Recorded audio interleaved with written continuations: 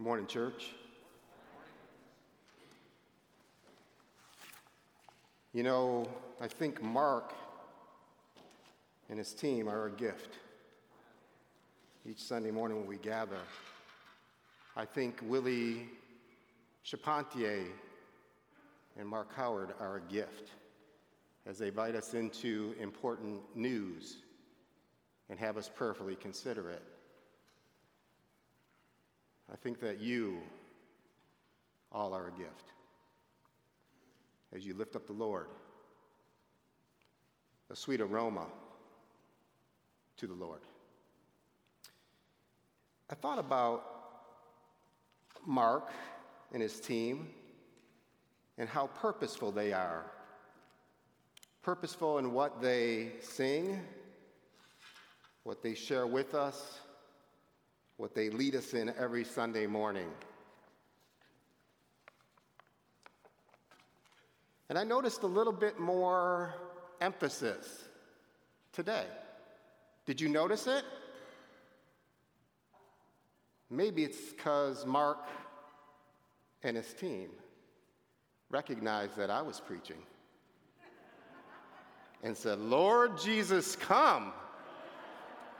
I felt an urgency revealed today. And honestly, I was praying that as well. Oh, there's no better way than to put ourselves aside as we sit in the pew every Sunday morning and pray, "Lord, do not let me be distracted today by the lack of eloquence of speech, the improper delivery of the message, but let me stay grounded in hearing your word and let it be the life. Letting Jesus be my motivation. Let me leave this place hungrier for you than when I was coming in. Let me be filled with your Spirit. Come, Spirit, come." I couldn't think of a better way to, I really meant that, by the way. That is a discipline I have to put myself through every single week. Because it's easy to pick. It's easy to critique. It's easy to do all these things. It is difficult for me to sometimes stay focused on that which is most important. So I want to start by considering two things this morning, right from the Word. And it is God speaking through his prophet, Isaiah. In Isaiah 55, listen to this. Isaiah proclaims, as God reveals it to him, his sovereignty. Let's start this morning as we study God's Word by recognizing that the power is in Jesus.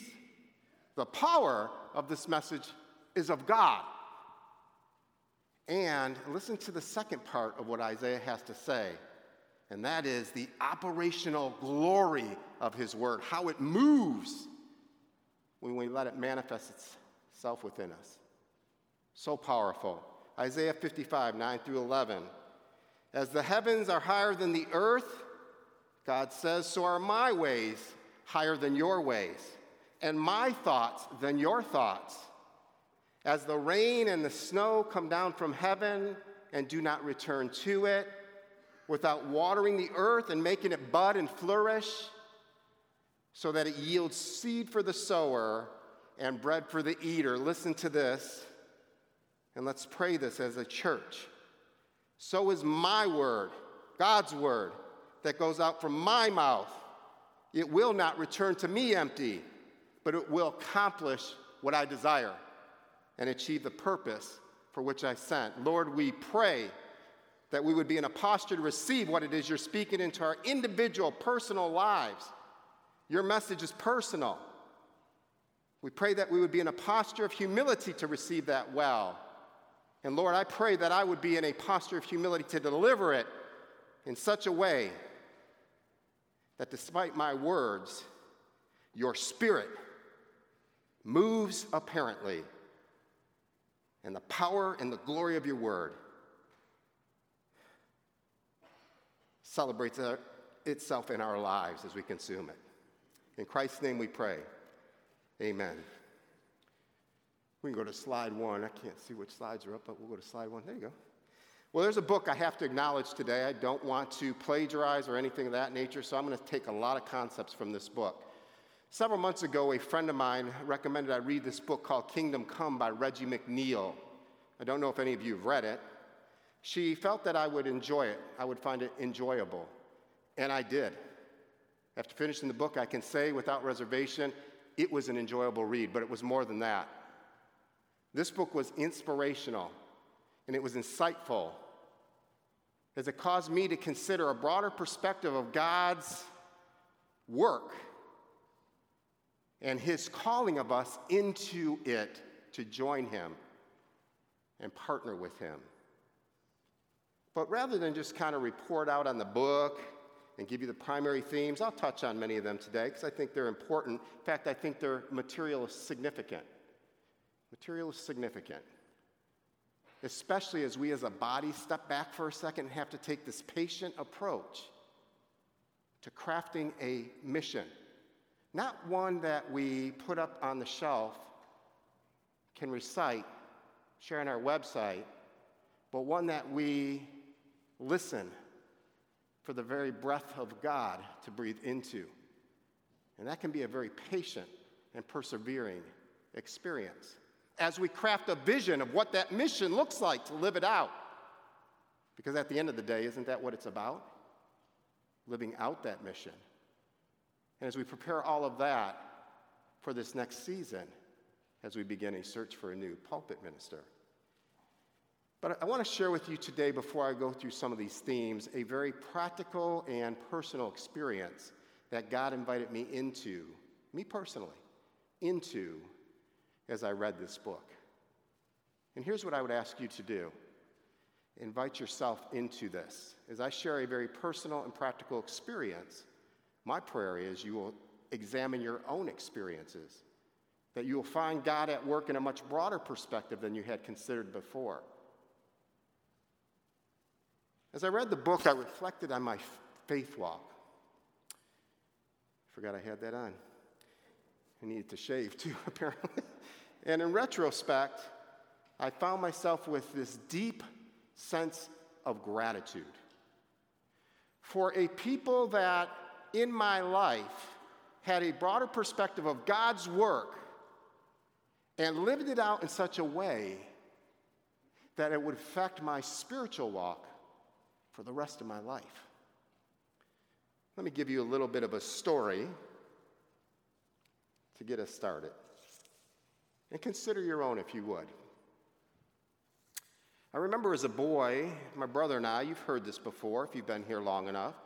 I'll share an excerpt with you. I won't go in detail about this. But my brother and I are very close to each other, still are today. And I remember being in the backyard of our home in Warren, Michigan, a suburb of Detroit, about 25 miles north of Detroit. And I remember being in that backyard, very large backyard. I remember looking across the school yard that was adjacent to our backyard. And I remember seeing a church just beyond that schoolyard. And I remember one thing about that church. It was alive. Something was always going on at that church. Whether it was basketball, whether it was this potluck with a lot of food that we could even smell sometimes if the wind was just blowing in the right way. Whatever it was very active. And I remember thinking to myself, it would sure be nice to experience that. Talking to my brother about that often. Each year, a yellow and brown bus would come bouncing, it seemed, down the street. And it was from that church. In fact, they had 7 of them. This is called a Joy Bus ministry. You might remember that if you're older. And I remember that bus bouncing, literally, from people singing and laughing and just rejoicing. And I thought, what is this about? We got to get on that bus, Dave. He said, you're right, we do. Let's ask Mom. So we asked Mom, can we jump on that bus next year? When they come around during that special week during the summer, I now know as Vacation Bible School, I'd like to be on that bus. That's the seat I want to occupy. That's what I want to experience. To our surprise, Mom said, sure, I think that would be a great experience. So off we went on that little brown and yellow bouncing bus during that week, arriving at the building to experience any variety of activities, including, of course, memorizing Scripture. And I recalled this. I recalled a couple, Carl and Minnie McClellan, that noticed two boys that had been there all week and had been there alone. And I remember Carl and Minnie not only recognizing those two boys, but embracing us, celebrating our accomplishments of the week with us, praying over us, something I'd never had done before, and inviting us to come back every Sunday morning, Sunday night, and Wednesday. You see, they had a broader perspective. They didn't have the church activities lens. They had a broader lens that allowed them to see these two boys. I recalled the congregants in that little brown brick building. And I remember the agape love that I experienced as the hands and feet of that body reached into my brother and I. Some years later, as I was serving as a deacon there, I remember the elders of that church with a broader perspective than just their local church coming to two of us that now lived about 30 miles north of Warren in growing communities as people moved out and commissioning us to go out and plant a church. A Church of Christ hadn't been planted in the metropolitan Detroit area in over 50 years. That was strange, but they had a vision. They had a vision, and they saw a need, much broader than what was just in front of them. I recalled the small group of 10 believers that originally met in a basement of one of the leaders' homes as we started this new church plant. I remember the koinonia, the community, this deep sense of belonging that we had for each other, where no need went unattended or unnoticed. We were so deeply intertwined in each other's lives. Not because of a building, we didn't have one. Because we had a broader perspective of the need in that community. First our own, and then that around us. I recalled men like David Fleer, who actually preached at our church plant when we, along with others, when we could not afford a preacher. We had graduated to a school because there was no room left in the basement. We were growing, but we couldn't afford a preacher. And there were men like David that filled in because they saw a far greater purpose of kingdom. And then I recalled moving here to Middle Tennessee. Totally unanticipated. And what I found here is God is not a God of boundaries. Because the ministry need in Middle Tennessee, this foreign place, to me at least, was as great as it was in Detroit, Michigan. That's kingdom. That's kingdom. All right, I have to issue a warning. Is that okay? If I do a disclaimer, who's legal in here? Tim Street. This is going to be ugly, trust me. You can redline it later, and we'll go through many different iterations, and we'll get there eventually. Here's the warning I want to give you. I am not saying the church is unimportant. Please don't hear that today. If that's all you walk away with, I have not done a good job. Lord, I beg you to posture each person here today in a way that they would receive this message for what it's intended to be, and that is a broader perspective, an eye-opening perspective of the work that God's doing around us and in us. I'm not saying the church is unimportant. In fact, Paul says, in Ephesians, at least he implies it, that it's the very bride of Christ. It's very important. But what I am going to share with you today is a little bit about what Reggie had to say in his book, and what I've come to understand through my own personal and practical experiences, and that is, while the church is important, it wasn't the only thing we're supposed to focus on. It is a means to a far greater end. I believe that. So what better place to start when we're talking about kingdom than the Lord's Prayer? From the NIV version, I'm going to read from Matthew 6, 9 through 13. I want you to listen to this carefully. We're going to revisit it later as well. This, then, is how you should pray. Our Father in heaven, hallowed be your name. Your kingdom come. Your will be done on earth as it is in heaven. Give us today our daily bread, and forgive us our debts, as we also have forgiven our debtors. And lead us not into temptation, but deliver us from the evil one. You know, I've read that prayer hundreds of times, and I'm certain that you have as well. You know what happens when we encounter the familiar? We miss the opportunity to consume it in its fullness. This is an important prayer. In fact, so important that when Jesus' disciples come to him and say, hey, teach us to pray, as recorded in Luke, Jesus goes right here, said, this is how you pray. This is how you pray. Never should this prayer lose its importance. Never.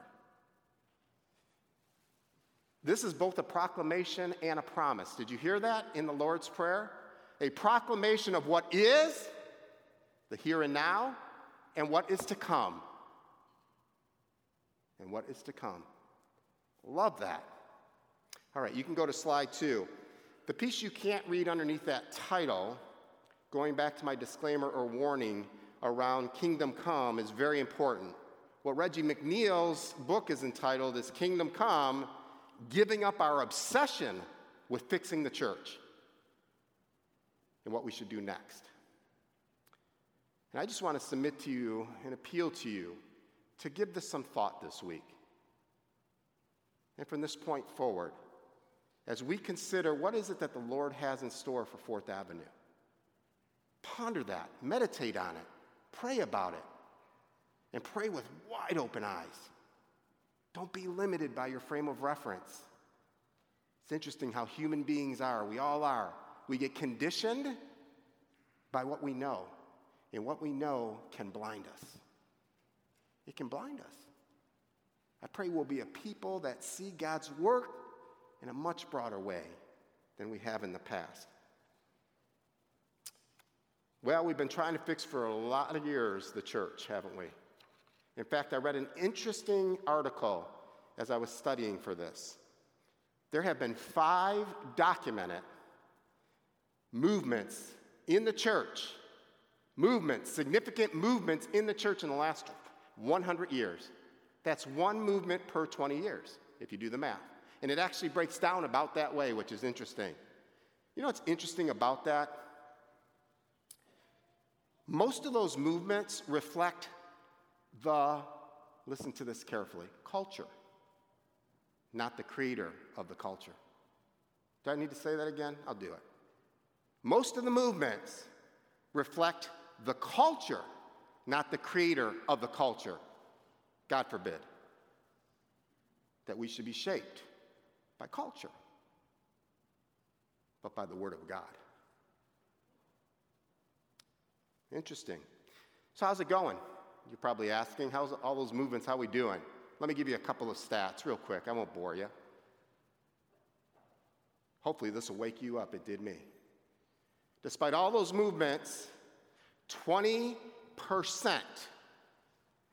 1 in every 5, would say they are non-affiliated with the church today. Oh, but it's going to get better because all these movements are just finally starting to have their effect, right?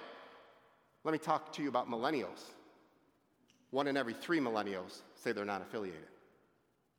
33% are not affiliated with the institutional church. Oh, there's lots of reasons, but the stats are the stats. The stats are the stats. And Reggie McNeil kind of goes to this place of saying, let's not be so obsessed with fixing our church. We're missing the opportunity to meet people where they are, with who they are, because we have a limited frame of reference and perspective. He would say, and I've come to understand this better, the kingdom is the center of God's plan, not the church. You know, this should be easy for us. You're probably sitting getting a little uncomfortable. I told you, remember the warning or the disclaimer? I hope you hold on to that. But you know, it's kind of interesting. This should not be difficult for us. For anybody that grew up in the Church of Christ in particular, we are a movement. You understand that, right? Restoration, Second Awakening, there's all kinds of words for it, back in the 1800s. And we're a movement that came out of, guess what? Listen to this. I want you to think about this. No one's better positioned to embrace this kingdom-centric thinking than us. It's how we came into being. A group of Methodists, Baptists, Presbyterians that said, enough with the creeds. Let's unify for the sake of the kingdom of God around the death, burial, and resurrection of Jesus Christ. Wow. That's it? That's it. I love to hear Albert Lemons pray. Whenever we meet as shepherds with other denominations, other folks, he'll always call us to the center of the room. He'll have us hold hands, pre-COVID, hold hands, and he'll say, I want to pray this before we say one word tonight, and that is, despite all of our differences, we are unified in this kingdom work that God has sent us out to do, called us to, in the death, burial, and resurrection of Jesus Christ. Wow. Well, that simplifies everything. I think that's the way it was supposed to be. That's simple. Our call, I believe, is to realign our theology and our practice with the primary storyline of the kingdom, partnering with God in his redemptive mission in this world. That's what I think. In fact, the word church, interestingly enough, only comes up 3 times in all the Gospels. And it's referred to with this Greek word called ekklesia. Ekklesia. And it's an interesting word. It gets translated church. But listen what it really means. It means stewardship of community or assembly of people. Do you hear that? It doesn't mean building. It's not an it. 3 times. Ekklesia, all 3 times in the Gospels. Always as a stewardship of community. Let me have you consider a very real example of what it could look like. Now, I had to 10:38 and I'm at 10:40. Did we start a little late? Do I get 1 or 2 more minutes? I hope so. Oh boy, it's going to be a long morning. Oh, I'm never going to get up here again, that's for sure. I'm not going to read you that story. Let me talk to you about how it manifests itself. If you want to see a good story, if you want to really see something lived out this way, go read the history of the Salvation Army. William Booth, 1852, he says, no more church pulpit stuff, okay? I got to get out there and meet the prostitutes. I got to get out there and meet the drunks. I got to get out there. I got to meet the people where they are. You know what happens? A movement happens, and you know the rest of the story there. Now, I'm not endorsing anything. I'm just suggesting when you open your eyes that widely, incredible things can happen. So the king's character, King Jesus' character shapes our expressions with his intentions. And that's how it's manifested in this world, through goodness and faithfulness, through justice and love. The greatest of these is love. Sound familiar to you? They should. Fruits of the Spirit, remember that? Paul writes about them in Galatians. Oh, it sounds good, you say, but can you be a little more specific, Bill? Because I've heard all of those for my whole life. Let me be more specific and look no further than Jesus, if you want the example. Jesus starts with obedience and surrender. Where did they find him when mom and dad were looking for him? In the temple. Why? Because he was about his father's business, always. Completely obedient to the point of surrender in his own will. That's where it starts. And then it moves into this idea of servanthood. Paul says in Philippians, in his very nature he was equal with God, but Jesus did not take advantage of that fact. Instead, he made himself nothing. He did this by taking on the nature of a servant. When we are obedient to the point of surrender, we can't help but serve well. We can't. We're in a posture of humility that reminds us of who we are and whose we are, and it's no longer dependent on us because we've surrendered it all, and so we serve well. And out of that comes the manifestation, and that is the sower. Jesus taught us to be a sower. We go over that parable so quickly, and we're so interested in how the seeds took place or didn't take place or didn't grow. Remember that? But I would say this to you. Jesus was giving us a parable that said this: sow indiscriminately. Don't worry about it. Go out and tell the good news. Do you know how valuable seed was at that time? You want to do context? You would not waste seed in Jesus' time. You'd only put it on fertile ground. You'd be very careful. And what Jesus is teaching us here is there is a whole world that needs to know who I am. And because of that, sow it. Sow it with your very lives. Wow. So interesting, isn't it? All right, I'm fast forwarding. I got it. I feel like a hook is going to come out at any time. Or is Mark moving yet? Where is he? Ugh. Well, I'm not feeling too good about myself right now, Bill, and I kind of come to church to get a little pick-me-upper. I kind of like to go back and, I want to feel really good. Let me get a little more personal then, okay? So I've talked about what the kingdom is. I talked about the manifestation through the gifts of the Holy Spirit, did you notice? Not our gifts. Goodness and faithfulness, justice and love, mercy are not ours. They're activated by the Spirit within us when we're in the right posture. Do you hear that? This isn't about us. It's not about us. Well, I don't like to hear that, so let me give you a little bit of encouragement, okay? Let me give you a little bit of encouragement personally. See if you recognize some of these. As we move from the practical to the personal, some of you might relate to this. Here's what kingdom looks like. Sharing an expansive Christmas light display with the community to raise funds for the youth of the community. An after-school vocational skills program in a drug and crime-infested neighborhood intended to equip kids with life skills. A backpack meal plan sponsored by a local food pantry. An art auction. How about a congregation adopting a couple of boys?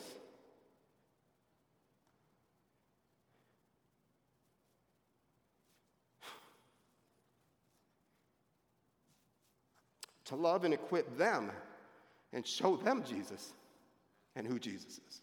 Wow. Pretty profound. What do they all have in common? I believe this is what the kingdom of God is. Living a life as God intends it to be. I believe it's in joining him in his redemptive mission in the world. I believe it's more than just phraseology. It's about our very lives and how we obey. Complete obedience to the point of surrender, left with no option but that. Well, this is going to take a little bit of a change, and I'll end on this. We're not going to be able to think like our old local church-centric thinking has allowed us to. See if you recognize some of these. Where our scorecard for success is based on activities led by the church, the attendance numbers that we record each week, and our contribution. All very important, but not measures of success. Where our evaluation is based on the strength and the quality of our programming. Boy, they got some good programs over there.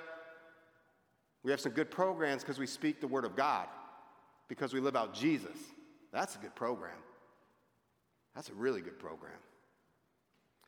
How about a hyper-focus on the mechanics of doing it well? I don't know if I like those songs that were selected this week, you know. A little too many old ones, maybe some too many new ones. You know how this goes, right? What I'm not doing is condemning. I'm actually speaking into my very own fleshly desires. I didn't like the way that went. I'm not sure I liked what he had to say today. If it was rooted in the Word of God and it called us back to the King,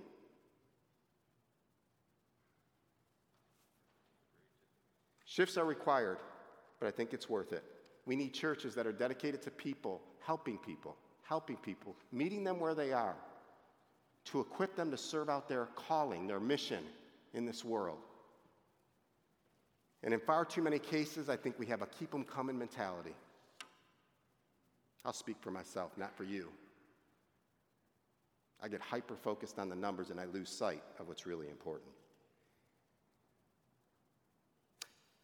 I'm convinced that Jesus did not establish ecclesia to start a new religion called Christianity. Rather, he established ecclesia, this stewardship of community, this assembly of people, as an expression of the kingdom for the people of God, you and I, to partner with. Remember, the kingdom is the show, the King, Jesus is its star, and our lives are the story. Hope you don't feel insignificant now. Your very lives, God is authoring as an expression of his kingdom. He used a really great analogy in his book of the church being an airport. I thought that was interesting. Nobody really goes to the airport as a destination. And I think the church is a lot like that. People come to celebrate. People come to be equipped, to join each other. But the real point of that analogy is the destination. And I believe we've been called as a people at 4th Avenue to be kingdom-centric, to be kingdom-minded, and to be kingdom-living in every aspect. All right, I'm going to read this to you as I close. Sorry it took it a little long. I apologize. Time management obviously is not my best attribute. Let me read this phrase to you real quick and see if it's changed for you.